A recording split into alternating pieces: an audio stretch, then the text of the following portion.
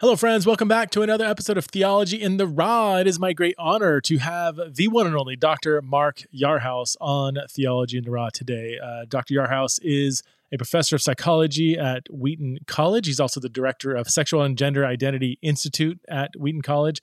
He's the author of over 80 peer-reviewed journal articles and book chapters, and the author or co-author of many books, including Understanding Sexual Identity, Understanding Gender Dysphoria, Sexual Identity and Faith, Costly Obedience, and many, many others. If anybody has done any kind of research in the question of faith, sexuality, gender identity, especially looking into some of the psychological questions that often come up, I've been a mentor either formally or informally to so many of us that have wandered into this conversation. So it's a great honor to have my friend, Dr. Mark Yarhouse, on the show. So please welcome him to the show.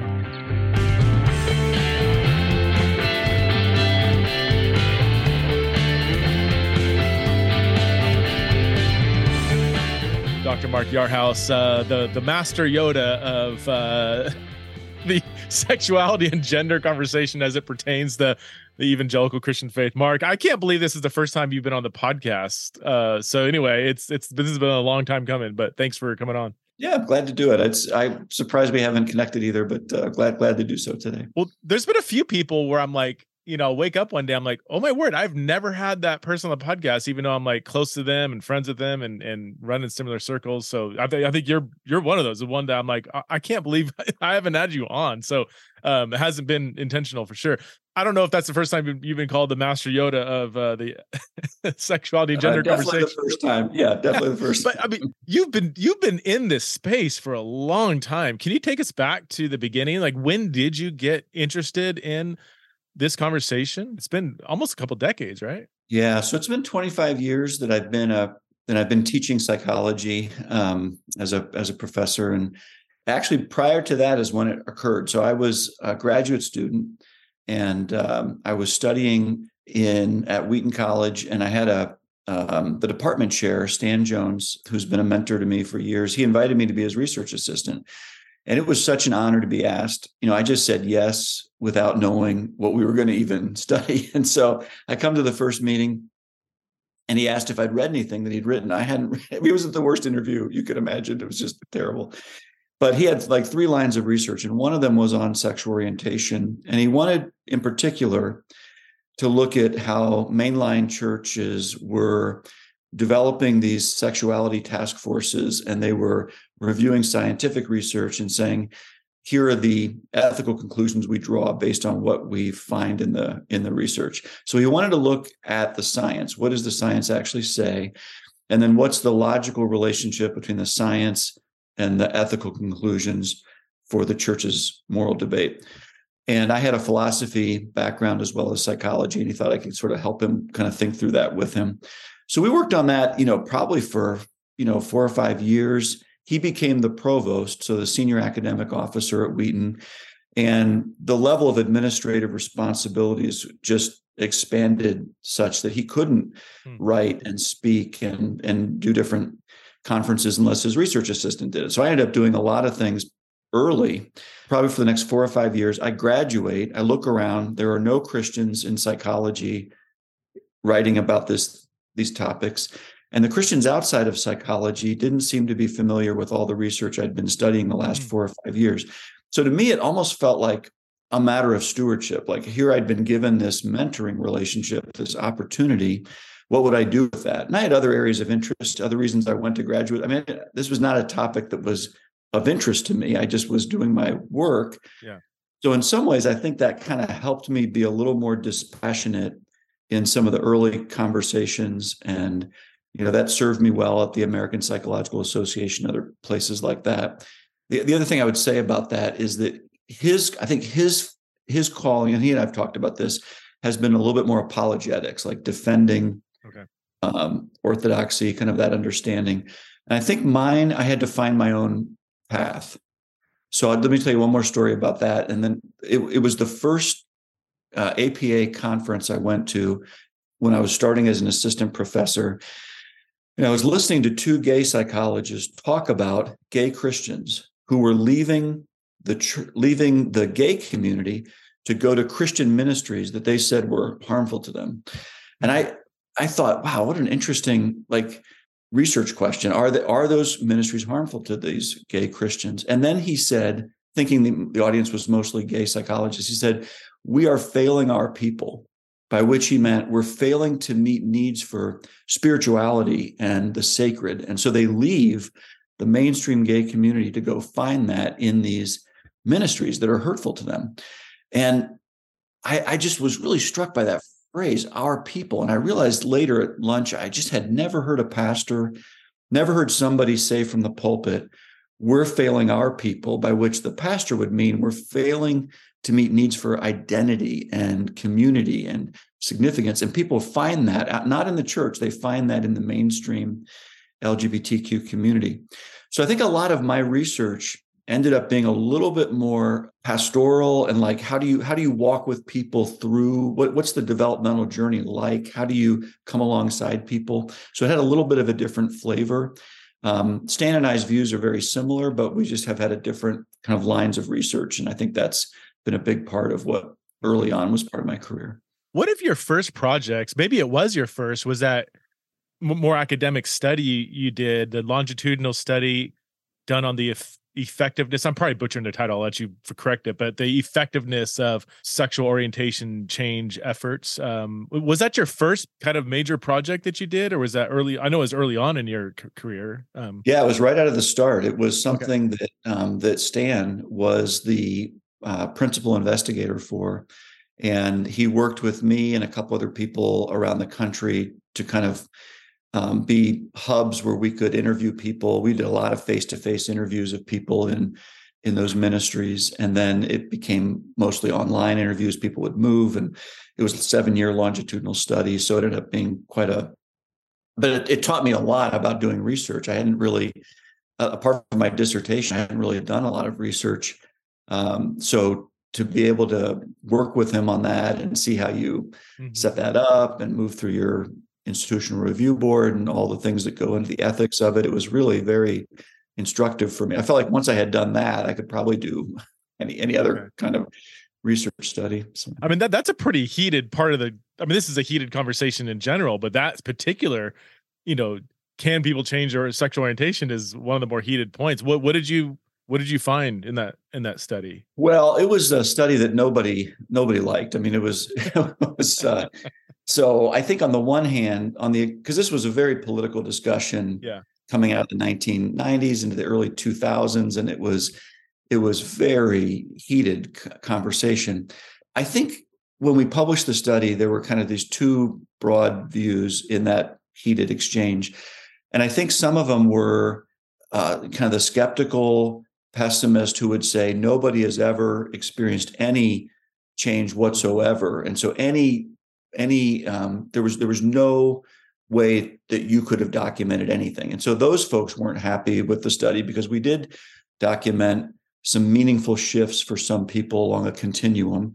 And then on the other extreme were people who would say that anybody can change if they have enough faith, they put enough effort. And so you can have this kind of 180 degree. And we didn't show that either. So it was like nobody liked the study because and I think today we would frame it differently. You see people having demonstrated fluidity in sexuality, particularly among sexual minority females. And ours was just an outcome study. So we didn't really study the process. We know that they were in small groups, they were praying together, going through curriculum, studying God's word, but we didn't do a process study where you'd look at the variables that would predict an outcome. We just looked at the outcome. Did people experience change? For all I know, we demonstrated fluidity for people over time, or I think what was more likely, I think we demonstrated behavioral change and identity label usage and things like that. And possibly some underlying patterns of attraction for some people, but probably not as much as people wanted to claim it was, and more so than people said was even possible, because it had a lot of political stakes in demonstrating anything like that. But then later you have Lisa Diamond, other people saying, no, there is some fluidity documented here. And I think had we framed it more that way, it would have been received differently. So, but I think, still there's people who would say, I don't know whether I know testimonies of people who would say their orientation has changed. I don't take anything away from that, but that's why you do research. Is it likely to be the next person's experience, or how likely would that be? So, I mean, there's several problems I see, and this is not methodology and all this stuff that you are an expert in is not my expertise, but just looking on from the outside, several questions come up. Like, what do we mean by change? Very big difference between somebody changing an identity that can happen within a second.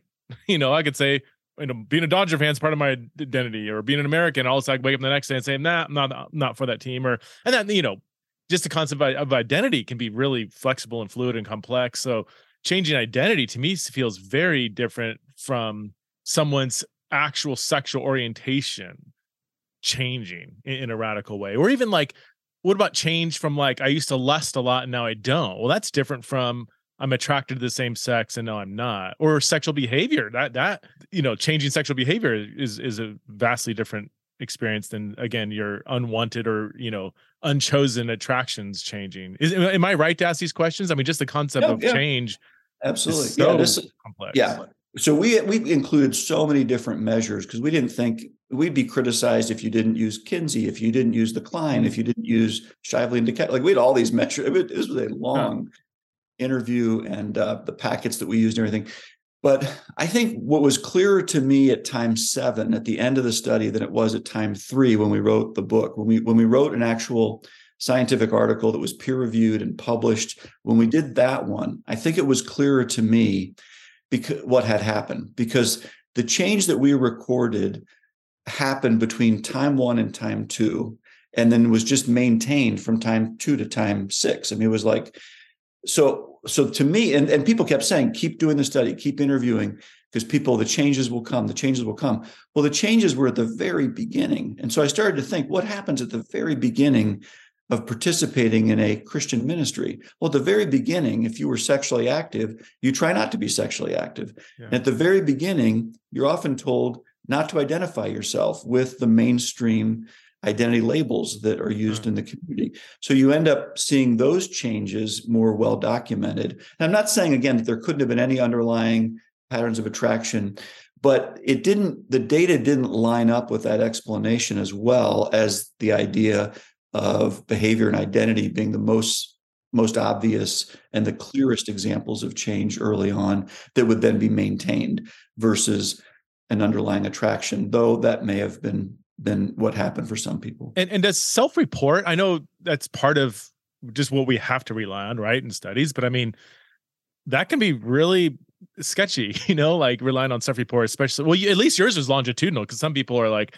no, I know a person and he said he changed, and I'm like, okay, well, I'd ask him in 15 years, I don't know, or I mean, if you perform some more objective measures, would it line up with his self-report? Yeah, we thought about that for a little bit, like, would you do measures of arousal? But the way that those studies tend to be done is through, showing people explicit images and then measuring their arousal. And so the ethics of that with a Christian sample whose own, ethical conclusions would be that they not look at explicit images. So how could you justify it? So there were a lot of things that we were grappling with that were, again, good lessons for me as a young researcher. How do you even do studies like this? But I think you had to rely on self-report for that kind of thing. Yeah, you're being pretty PG, but I've read some stuff, I think by Michael Bailey and others, a secular psychologist who's done similar studies, where you can plug somebody into a machine and have them watch certain kinds of porn and actually measure blood flow and stuff that is got to be, would you say, more reliable than self-report? I mean, but again, there's obviously some major ethical questions with those methods, but I guess just to ask the $1 million question, I mean, in your opinion, based on your research, can people or do people change their sexual orientation? How would you, if someone asked you that, like, Mark, don't you can't God change people? Like, how would you respond? As I'm sure you've had to do many times to that question based on your research. Well, I mean, stepping away from being a researcher for a second, just being a Christian in this space. I mean, I've known people who have said that's my testimony. So I don't, Christianity is a religion of testimonies. I mean, I don't look at that and say that's not possible, it didn't happen. But you do research to say, how likely is it to be the next person's experience? Because there's a sense of responsibility I think you have with that. And I'm less likely to say that that's a likely outcome for people. But I also respect Lisa Diamond's work. I respect demonstrating fluidity in this space. So the question is whether you can manipulate the outcome different means, or whether it's a natural place of fluidity for some people. And I'm more comfortable with the natural fluidity. Manipulating the outcome, we've heard from a number of people how difficult that was, or how shame-producing that was. If it didn't produce the outcomes, how much that affected their faith, their relationship with God, the expectation of sanctification associated with it. There were all kinds of kind of unintended consequences of going down that path that I'd want to be just really, it has raised a lot of concerns for me anyway. Have you seen that pretty extensively? I've seen it anecdotally, like lots of friends that I know that have been through some kind of reparative or conversion therapy. In everything you said, the damage to their faith, the shame, the didn't help their sanctification kind of growth. Is that a pretty widespread, maybe unintended consequence of these efforts? Yeah, I think many people have reached that conclusion.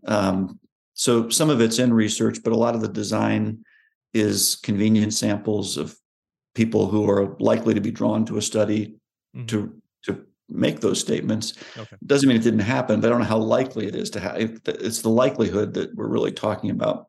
Like in our study, we didn't really show harm. Now, the kinds of things people were doing, again, they were praying together, they were reading scripture together, they were in corporate worship together, going through a workbook together. And even the 2009 APA task force report, when it talked about, it was a report on the appropriate therapeutic responses to sexual orientation, and it was against sexual orientation change efforts, but it looked at these ministries and said, you know what, there's good things that come out of these ministries. There's a space here between the church, where people don't always feel safe emotionally and spiritually to attend, and not having anything. And so they find themselves in these parachurch kind of ministries, and they find fellowship, they find social support. So there were some elements of that were actually noted to be positive, which I was really surprised to see documented there. But I think some studies have shown that, but a number of studies have shown the unintended consequences as well. And I think those are important to weigh in this conversation. Another question you've addressed, in several of your books, I believe, is the question of causation. Are people that are gay, are they born gay? Is it nature? Is it nurture? What are I guess maybe just give us, your own perspective, but also just maybe more of a global, like, where is the science at on that? I know there's been loads of studies done on causation. Can you give us a summary of where the data is on that? Yeah, we'll not take the rest of our podcast. No, honestly, the short answer is we don't know. It's, probably the last largest study that was done was just 2018 or so. It was the 500,000 participants, the genome study. And I saw that. So it was showing 5 areas of that were suggestive, but they just weren't really showing. If you're looking for like a gene, I don't think you're going to see that. I think you're going to see markers that are suggestive. I think is what we're seeing. The way that I've often talked about it is that it seems that some people receive a push in this direction, but the push is not determinative, like eye color or hair color. And so there have to be other things going on. What are those other things? Well, we don't really know what they are. So clinically, most of my effort when I meet with like parents, especially because I work with a lot of Christian clients, is helping them not feel the guilt, like they did something that caused their child to be gay, or they didn't do something, or we should never have moved as much as we did, or you shouldn't have worked so much outside the home, or you shouldn't have, all these different, because we're meaning-making creatures. And so parents will find meaning, even if there's no support for it, to say, okay, at least this makes sense. Why our son, why our daughter? And they often go to ministries to get help, and the fingers often pointed at them, like they did something, because a lot of the theories in Christian circles implicate the parents. So I do a fair amount now. I don't know what caused their loved one to be gay, but I really don't think the parent did something or failed to do something. And I think that taking that burden off the parents is actually a good clinical pastoral use of not understanding really what causes sexual orientation to develop. So we can't reduce it all to biology, nor all to environment. It's not all nature, nor is it all nurture. Some kind of complex blend of both. But there does seem to be, in many, if not most cases, at least some kind of biological push. Is that the right phrase to use? I mean, without saying there's like a certain gay gene or something. Yeah, I mean, it seems to be people's self-report of like earliest experiences of attraction at puberty, not really having any say in that. I think, one of the mistakes that we make in Christian circles still to this day is that we act like it's something the person chose to have these attractions and apart from rare examples from radical feminism, there really just aren't documented examples of people saying that they chose to have these types of experiences. So I usually look at the question more as what is volitional? Like, what does a person have say over? Of course, you have say over behavior and identity, and you can reinforce patterns of behavior throughout your life. But to say that you said, I'm going to set the course here to be gay through pursuit of these attractions, I'm going to create these attractions for the first. I mean, that's just is a really naive view of it, and I think it leads a lot of people to just find the church to be so irrelevant to them, because if you say that about me, why would I trust you with anything else? Because I know that's not true. I've often used the analogy. I would love to hear your thoughts on it. That just even if something isn't all biology, doesn't mean it's therefore a choice. For instance, I have nothing in my biology that has wired me to be an English speaker. And yet I didn't wake up one day to choose to speak English over Spanish, whatever. This is 100% my environment. There's nothing in my biology to be just predisposed to speak English. So just because it has no biological roots doesn't mean it has anything to do with a choice on my part either. Like the whole nature nurture thing is a lot more complex than people make it out to be. Is that a good analogy to again, showing the point that even if it's not total biology doesn't therefore mean it's kind of a raw choice. Right. Absolutely. Absolutely. That's good. That's a good example. Yeah. Okay. We have a slew of controversial stuff to talk about.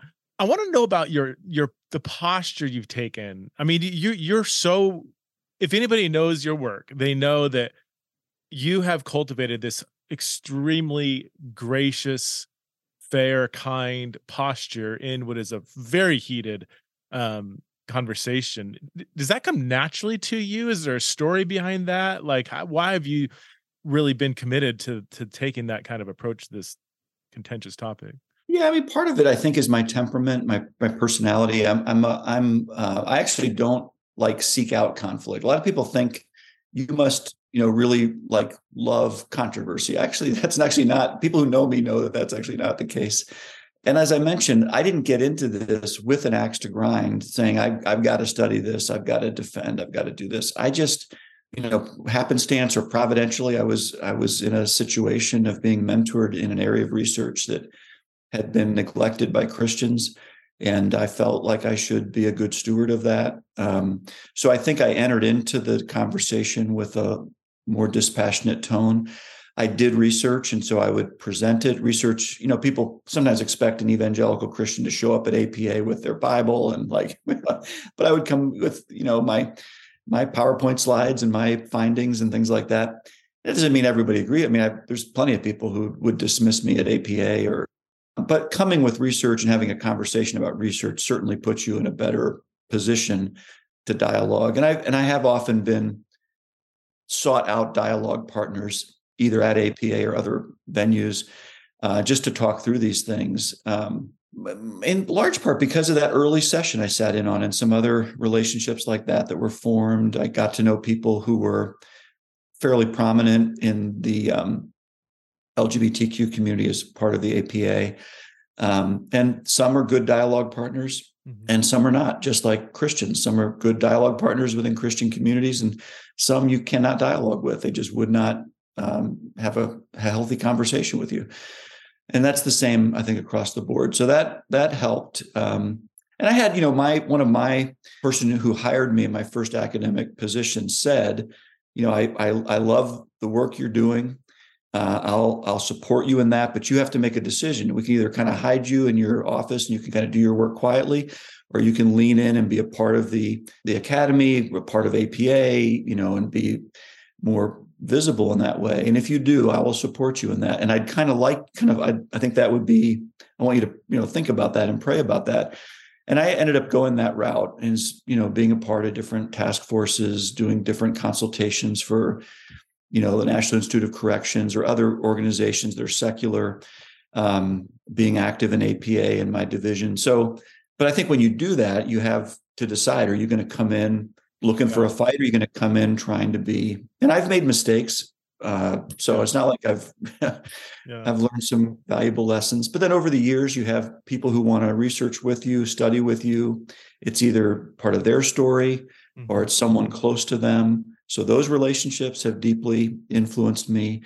You read, thousands of pages of transcripts of people that have been interviewed. You work with families over 25 years. I mean, it does lend itself to being, I think, more pastoral, more therapeutic. How do I walk with people in this space? Yeah. And I think that just lines up pretty well with my temperament.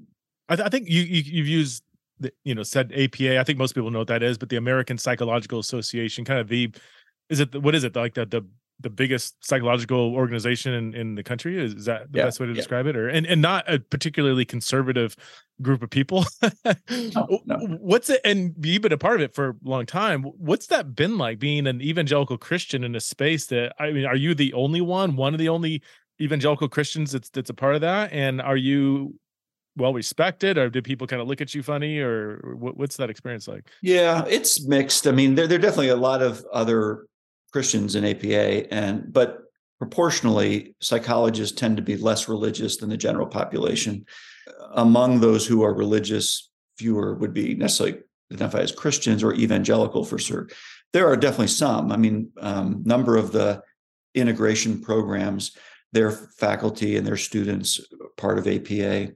So when you think of integration doctoral programs like the one at Wheaton or at Regent University or Fuller Theological Seminary, Rosemead, George Fox, these different institutions are all active at APA, and they're developed programs that are accredited by the accrediting bodies there and things like that. So it's a challenging space. Not many are in LGBTQ studies, and that's a whole other thing. But a lot of other Christians are really well respected in APA, but there's not that many of them, and they're not.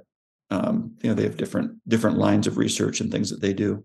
I think for me, it's been mixed. I mean, some people really would denigrate me or anything that I would produce. They would be very skeptical of me because of that first study that I did, because I'm an evangelical, because I teach at a Christian college. Those types of things would just be right out of the gate. We can't trust, that. Others have been very positive. Even people that started off in a tense relationship have developed into good relationships. So like when I've served on a consensus panel from the American Psychological Association that gave input to SAMHSA, the Substance Abuse and Mental Health Services Administration, on care for LGBTQ youth. So I've done that a couple of times. And so to be invited into that is through relationships of people who at high levels are making those decisions, and they're looking for people who are subject matter experts in these areas. Who can we trust to be in a good faith dialogue about the science and its application to this population?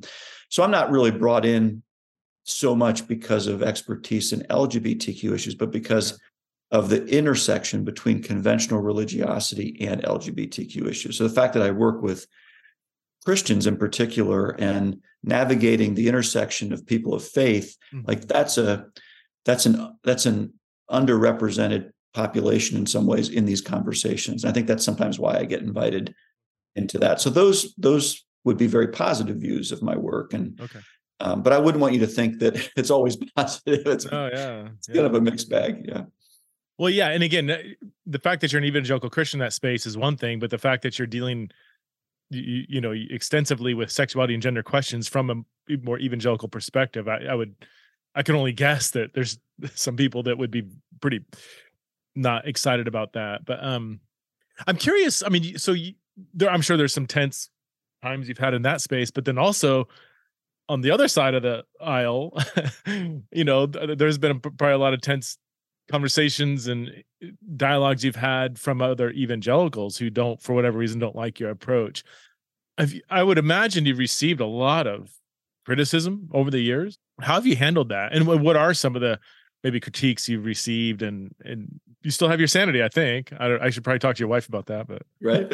Well, I think people have been for the most extreme views in the Christian circles have been wanting me to just be a echo chamber for reorientation efforts, those types of things, because I did do that study. So, I get just, criticized on the one hand for doing the study, on the other hand, not really landing in the way people want me to say things when I'm looking at the data myself and saying, I don't think it says what you want it to say.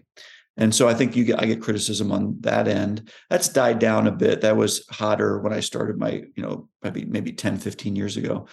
But I think the ex-gay narrative has diminished some even in Christian circles to some extent.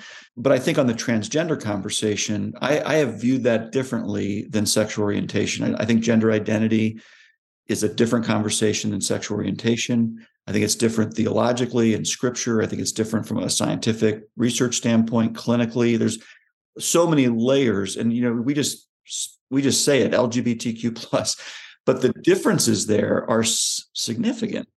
And I think sometimes people want me to say certain things about transgender experiences, particularly right now when things are so heated and so divisive in our society. People want me to land on say this, say that. And I don't say exactly what people want me to say. And I'm not meaning to do that. I'm just meaning to be honest about my answers, because Preston, I've always seen people in that space. Even when I started my career, as rare as it seemed to be at the time, I would often see children and adolescents who were gender atypical. Mm-hmm. Now, some of them developed a sexual orientation, identified as gay or bisexual, but others were dealing with gender identity issues. And so it's not like even though it feels like it's a new thing, in some ways there are some new elements to it. It hasn't been a new thing. It's been there throughout my career. It preceded me. It's going to be far beyond my time here. Yeah, so let's transition to that then. You entered into the gender conversation as an evangelical. I think your book in 2015, Understanding Gender Dysphoria, what way ahead of its time. I mean, it was only a few years ago, but I mean, this is now. There's a lot of secular writers that were Bailey and Ann Lawrence and who am I? Ken Zucker and other in the 80s and 90s doing research on gender dysphoria. But from a Christian perspective, your book is well ahead of its time. What led you to focus more on the T over the last several years? Yeah, it was youth ministers. Ministers. I was doing these like workshops for the national. There's a national youth worker convention that was happening, and I would do these pre-conference workshops, 5 hours, maybe an hour and a half, regular workshop, all on sexual identity, sexual minorities, gay youth, things like that. And then about 2012, 2013, all of the questions were about gender. All of them were on transgender. And of course, I'd worked in that space, not really done research in it, but had worked with people clinically. And I was really just struck.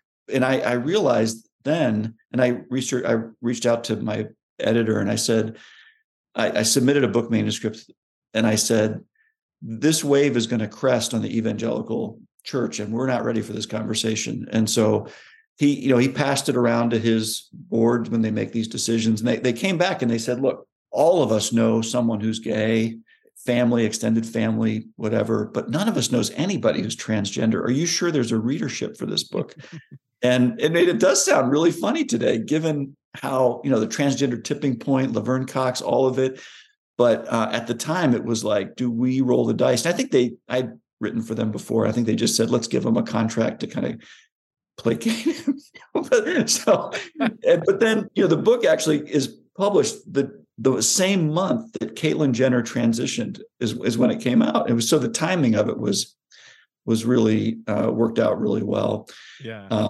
But since then, I've published a couple other books in that area. I never thought I would write a book in this area, because I mean, it was such a rare phenomenon early on in my career. Never thought it would rise to the level of the kind of cultural salience that it has today. And, it's not, that first book was just to explain to evangelicals, what is gender dysphoria? What is transgender? What does this mean? And I didn't want the church to make some of the same mistakes they made around gay and lesbian issues by making hyperclaiming about causal theories, hyperclaiming about change. And I wanted the church to sort of respond to this with a little more nuance. And that's kind of what led to that book. Does the Bible support same-sex marriage? That's a question that many people are wrestling with today. And there's, people who hold passionately to different answers to this question. Now, most dialogues about same-sex marriage, they end with divisiveness and confusion instead of clarity and a better understanding of the other person's position and even a better understanding of your own position. This is why I wrote a book titled, Does the Bible Support Same-Sex Marriage? 21 Conversations from a Historically Christian Perspective, which comes out in August this summer. So what I do in this book is I first talk about how Christians should even go about having, a profitable conversation about contentious issues. I really want us to cultivate a better posture in how we even go about defending our points of view or trying to refute others. I then lay out a biblical and theological case for the historically Christian view of marriage. And then for the rest of the book, I take what I see as the top 21 arguments for same-sex marriage, and I respond to each one in a way that's both thoughtful and thorough.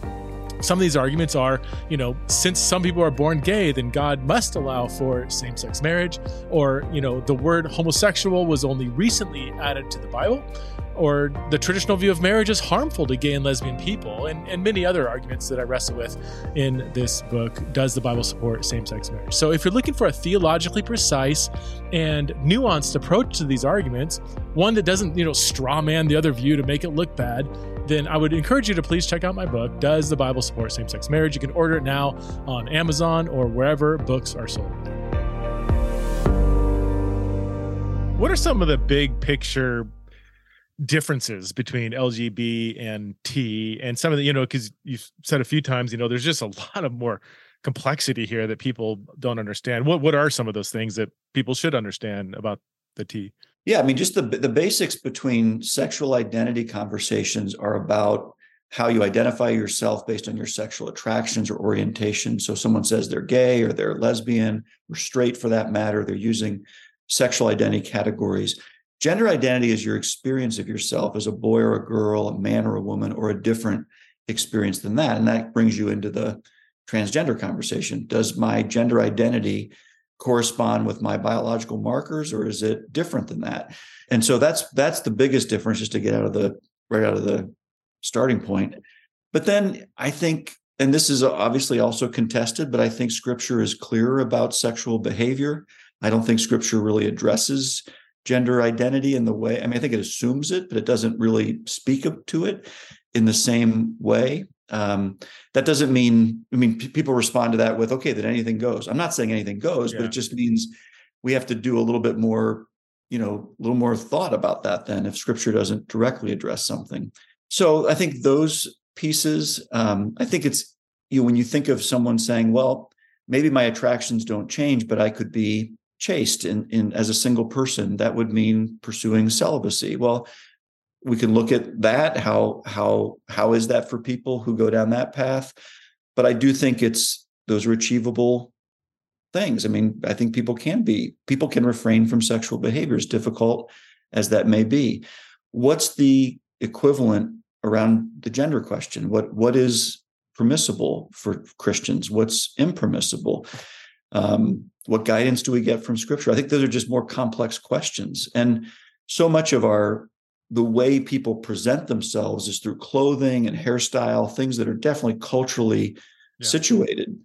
Do we want to make universal claims about hair length, about the clothing we wear in one society? What becomes morally problematic? I think I've always struggled with where's the line exactly for people in this space. Yeah. And so anyway, I think those are some important differences. I agree. And I some people get troubled when I say exactly what you said, that there is more clarity I think, in scripture when it comes to what are the created boundaries for sexual expression and relationships. I think we have again, people debate this obviously, but I think we have a fairly clear definition of marriage. Maybe not definition, but I mean, it seems that when marriage is talked about, sex difference is part of the biblical expression of what marriage is. There's passages that talk about, purposes of marriage, themes, certain sexual expressions that are out of bounds. So we have those kind of like just actual verses, that are addressing directly the questions we're asking. Whereas with gender, it's a lot more complicated. I've often said that I think that where the theological discussion needs to be had it has to do with like a theology of the body or themes surrounding just theological anthropology. Your colleague Mark Cortez has done some great work there, and so it's more of these broader theological themes that I think do give us probably more a stronger theological foundation than some people might give credit to. But it's just, I'm very happy to say there is no clarity. Just God's given us guidance, but it's not of the kind of real chapter verse explicit sort that we have in sexuality.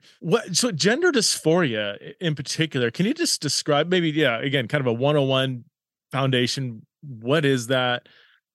And I ultimately want to get to like the nitty-gritty questions surrounding how do we alleviate gender dysphoria. Are there certain people that psychotherapy is just not going to do anything for them, or have we not explored those avenues as far as we should? Is transitioning, aside from the moral question, is that an effective means to address gender dysphoria? Now, each one of these questions, I know it's debated and complex, but that's why we brought you on. Yeah. So gender dysphoria is, so if you think of euphoria as a positive emotional state, dysphoria as a negative emotional state, and it's associated with when your experience of your gender identity doesn't correspond with your biological markers. So for the majority of people, your experience of yourself as a man or as a woman corresponds with biological markers like chromosomes, gonads, genitalia. But for a percentage of people, there's a discordance there. And when that discordance is painful for them, we call it gender dysphoria. And that pain can be mild, can be moderate, it can be severe. So if I had 10 people in front of us, you could have 10 different levels of severity of dysphoria from mild to severe. And if you had one person in front of you and they had dysphoria throughout their lifetime, you could have different levels at different times. Mm-hmm. And so people kind of intuitively try different things in a kind of a stepwise fashion to see if it helps. And the things that people generally gravitate towards to help are things like wearing clothing that expresses something that they experience inside, or they do their hairstyle shorter for a natal biological female, or biological male might wear his hair longer or wear light makeup. And, again, you have to ask, okay, we let people do that, like wear their hair however they want. And it's not typically a moral issue, but what if it's actually helpful for them? It alleviates distress. Is that okay? And that brings you to the question of, on a continuum of efforts, and I usually think least invasive, hairstyle, to most invasive surgical interventions, what I would argue is the way that our culture sometimes talks about and presents people who are transgender in social media, entertainment, we almost treat it like a mountaintop experience, that everybody moves towards medical interventions. And it almost becomes this mountaintop experience that everybody should sort of hike towards. And the reality appears to be that most adults plateau at some point short of any of those mountaintops. If you think of one mountaintop as, cross-sex hormone treatment, another one is gender surgeries, many people seem to plateau at other places. And I'm basing this on couple of studies that have been done with adults where they've asked them about this, and they've, only, I think it was 44% of adults reported using hormone treatment in the U.S. transgender survey that was done in 2015. 25% used any gender confirmation surgeries. The Kaiser Family Foundation just put out a study maybe 2 months ago. It's much smaller, like 500 adults. but it was even smaller percentages who used hormones or who used surgeries. Now, we don't always know why, or, it could be that they don't have good, adequate coverage, and they would if they had better health insurance. Could be the cost, could be concern about the long-term side effects. There's a lot of those things to look at. But I wouldn't want us to talk to people as though it's a foregone conclusion that everybody does those things. It's just not the case. Those percentages are small. I mean, I knew it was smaller than what people would expect, but those are lower than I would have even expected. 44% in that one study pursued some kind of hormone therapy. Yeah, I would have, if you just asked me to guess, I would have said like 70, 80% or something. Yeah, and the Kaiser one, I think it was even lower. It was like 31%, something like that, with hormones, and maybe like 16% with surgeries. So I'm not sure we're always getting the most representative samples. Yeah. That's hard to get at. And then what would people do if they had the option, if they don't have the option? But I just think, if we continue to talk about it as a foregone conclusion, I just don't think it captures the landscape right now. And I think giving people more options along that continuum is probably wise. And I think for Christians especially, I think we struggle with what is okay to do in that space, maybe more than other. Do you find that, so in the sexual orientation conversation, we've learned that it can be kind of problematic to try to identify like something in your past that might have caused this or whatever. I found that with gender dysphoria, though, there is and I guess this is I'm going to state it like a statement as if I know what I'm talking about, but I would love your critique or pushback or correction.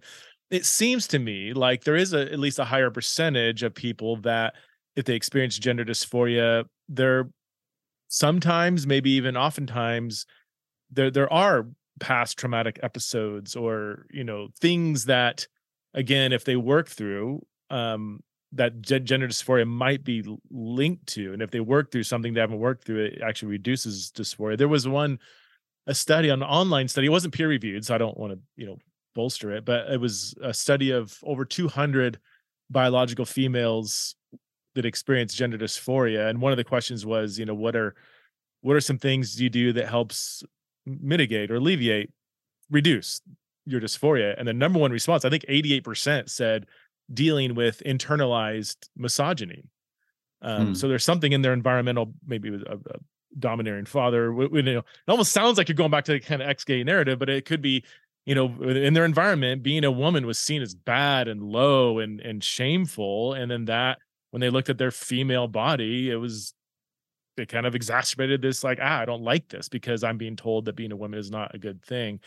Is that an accurate perception that gender dysphoria does have a higher percentage of possible connections to life experiences than what we found to be in sexual orientation over the years? Well, certainly some studies are showing that. Again, I'm not sure that they're representative studies. They're not all well-designed. They're often convenient samples, but there are correlational studies like the one you're describing. I'm not sure exactly that study, but there are other studies that have correlates like that. There was even a study that I think I cited in my book about parents wanting to have a child of one gender, a child of the other gender. It was correlated with later dysphoria.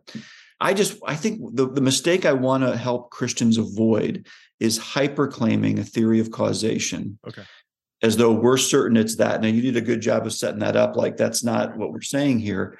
But there are suggestive correlates that say we should probably study this some more. We should look into this more. We should do better design studies to look at that. I think that's a great idea. I don't know if they'll be done or if they'll be funded, those types of things, but I think it's a good idea. So we should avoid hyper-claiming theories of causation. And I think we should avoid hyper-claiming theories of resolution that, like, let's say there is trauma in their history.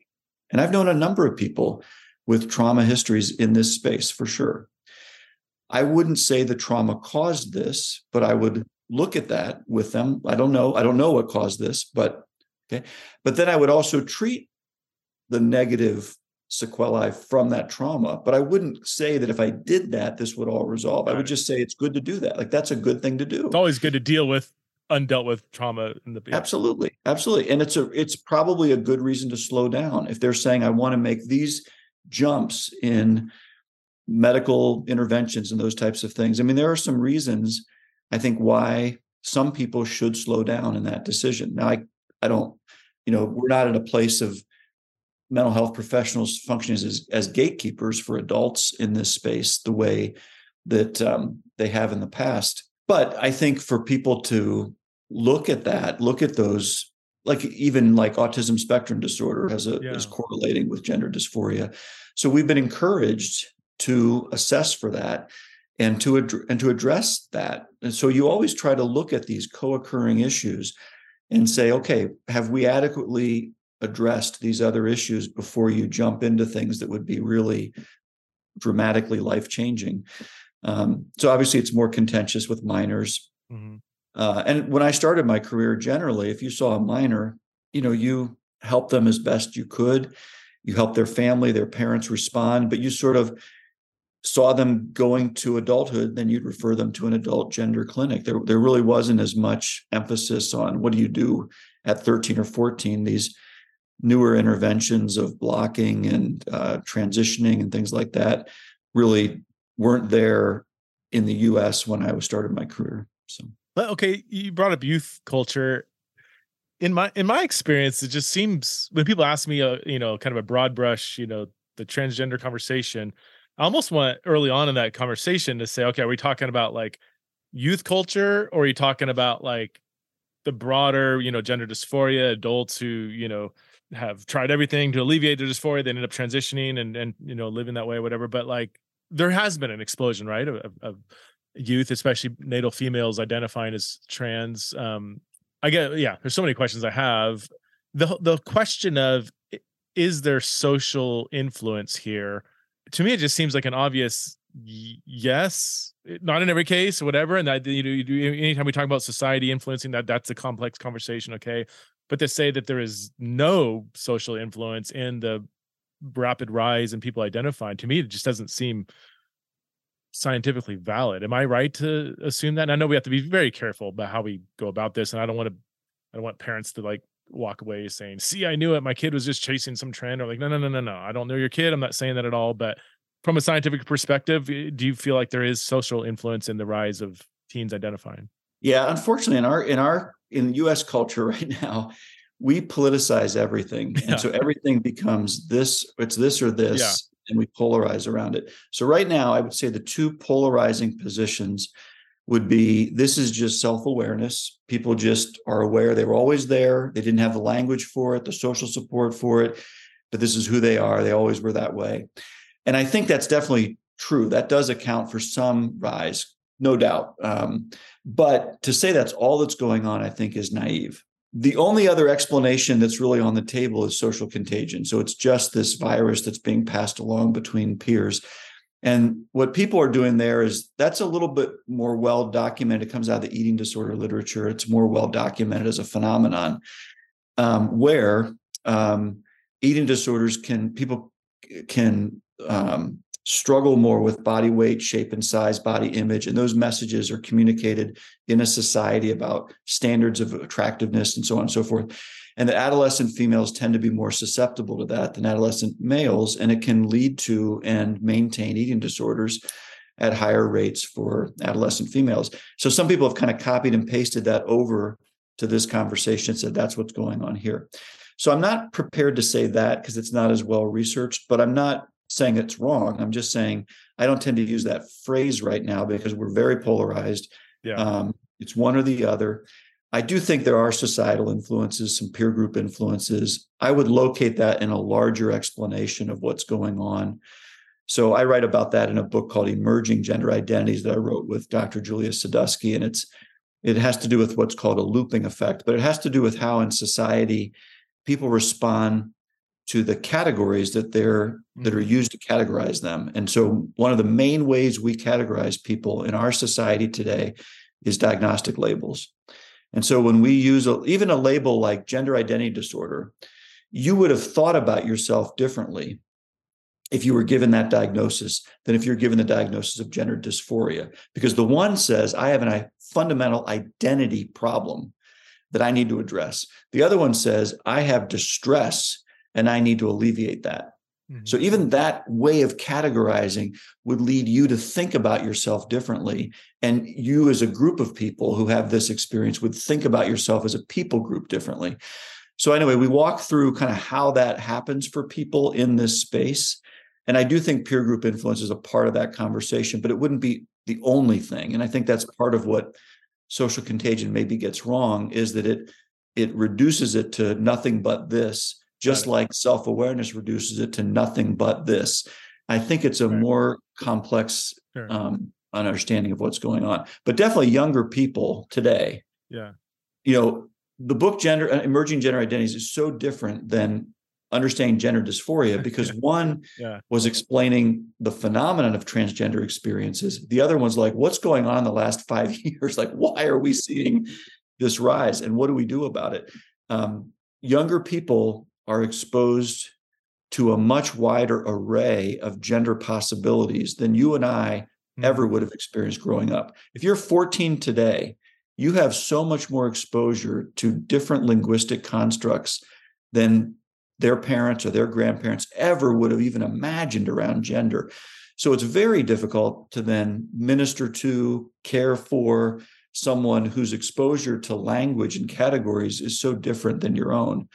That splintering of gender categories is really unheard of, and should be of some concern, I think, to Christians. That's super helpful. And I've actually tried to, I mean, you and I both, and I've learned this from you, language is so important. Like, can we use the best, most accurate phrase that has the least possible stigmatizing people or shaming people? And so even the phrase social contagion, and I used it in my book. I think I did.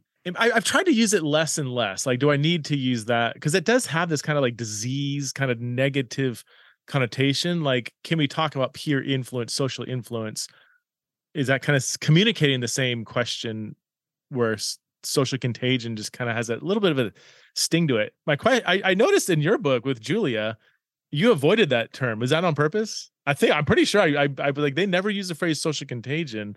And I know you guys are very, very careful with language. Yeah, I think we're careful. We name it to name the issue, because it's a very common explanation. I think we should be conversant as Christians that is on the table, just like self-awareness is on the table. What do both of those proponents get right? What are they getting right that they're observing? And then where are the gaps? Because right now we're so polarized. Mm-hmm. Whenever you're polarized, you can almost put money on it that neither one explanation is it. There's probably something else going on that carries some elements of both of those polarized views. These are thoughtful people in both of those camps, but they're doubling down on this is the only account. This is what's going on. And I think when you do that, you get into politics and not really helping people at that point. I feel like the people that say there is zero social influence, this is all self-awareness, that has to be in the minority, right? I mean, I just think that most people are like, no, teenagers are impressionable. The numbers are way too high. It has to be more than just only self-awareness. And there is in many, especially more progressive cities, for lack of better terms, a glamorizing of sexual and gender minority identities. When I go speak in like Iowa, they'll have some trans kids in the youth group, and then I go to like Seattle. I was at a church, several different churches in the last couple of years, and it's like there's so many LGBT kids in the youth. They're almost asking the question like, how do we reach the straight kid? That we have a couple straight kids coming to youth group.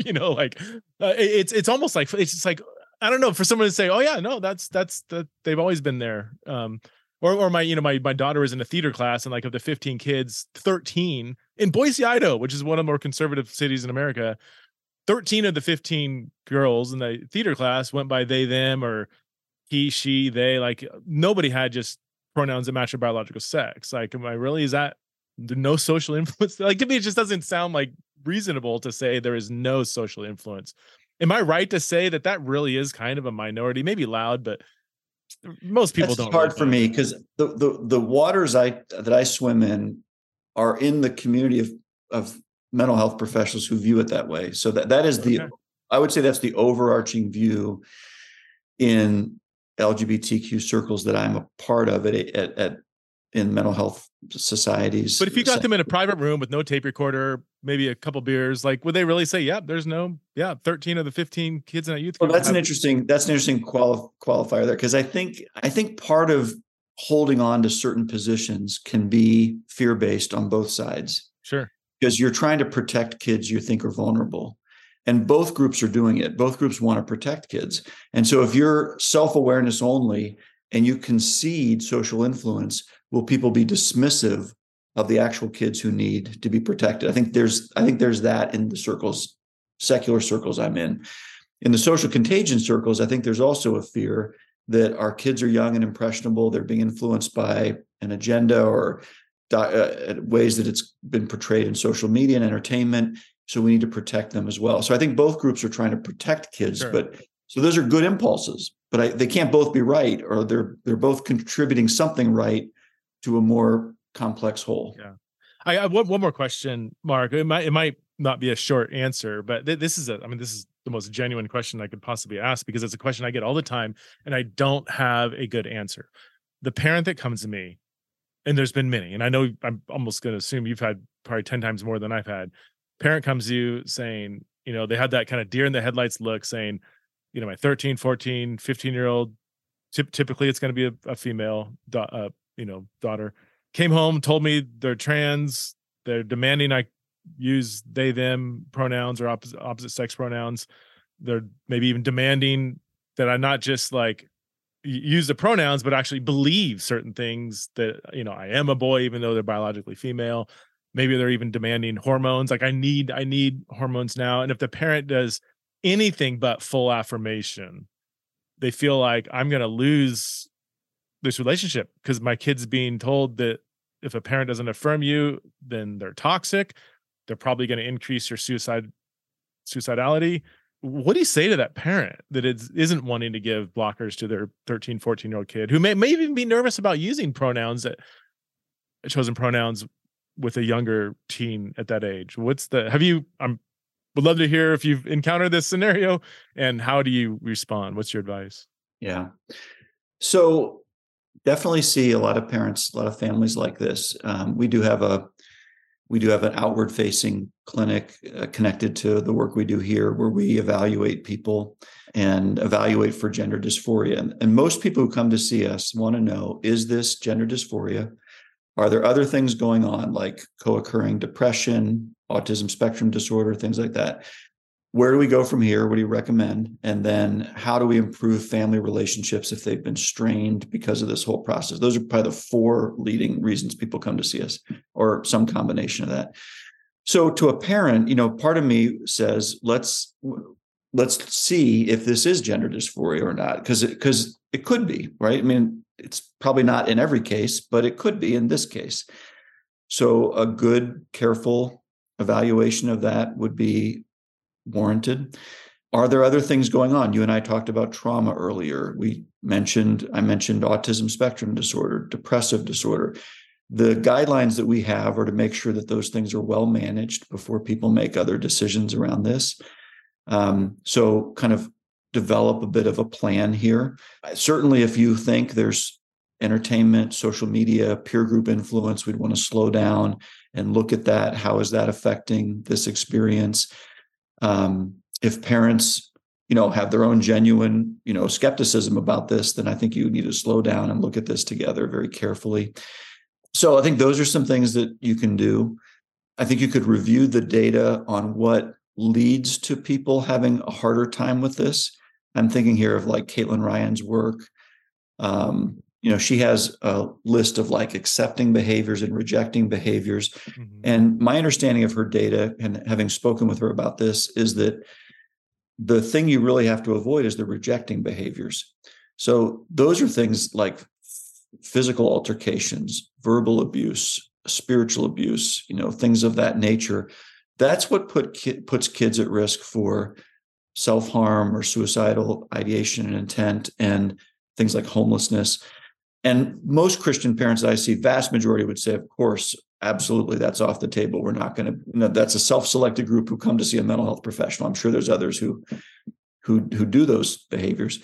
And then there's accepting behaviors, but the accepting behaviors are not associated with those outcomes in the same way. Like parents don't have to do X, Y, and Z to keep their kid from certain outcome. That does not appear to be, from my understanding of her data, as as important as avoiding the rejecting behaviors, getting those out of what's happening at home. So I think being able to review that, being able to, now at the same time, if there is genuine dysphoria and certain things help mitigate that, then we look at, should we consider doing those things? What have you already tried? I mean, every 14, 15, 16-year-old that comes to my office has already tried things.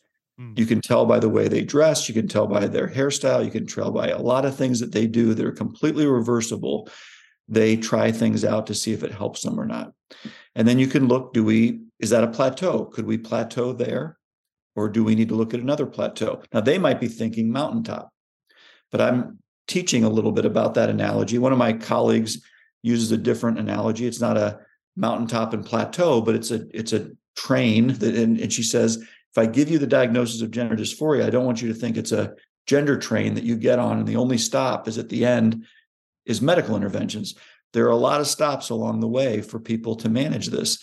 And that's the plateaus, right? So we're just using different metaphor there. But so then we try to work with that family on where could you plateau? And a plateau could last for 6 weeks, 6 months, 6 years. You just don't know. Yeah, I think that's super. I feel like I owe you whatever your clinical rate is for that advice. That's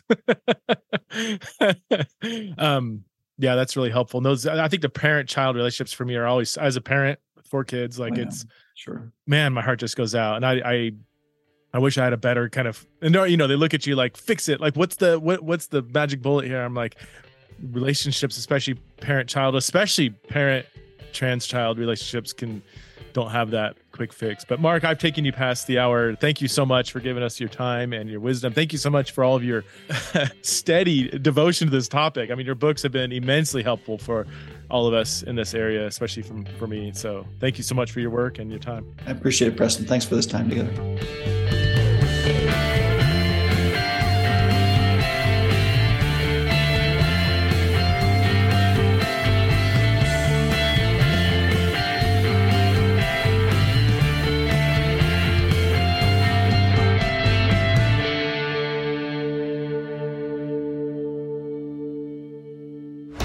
This show is part of the Converge Podcast Network.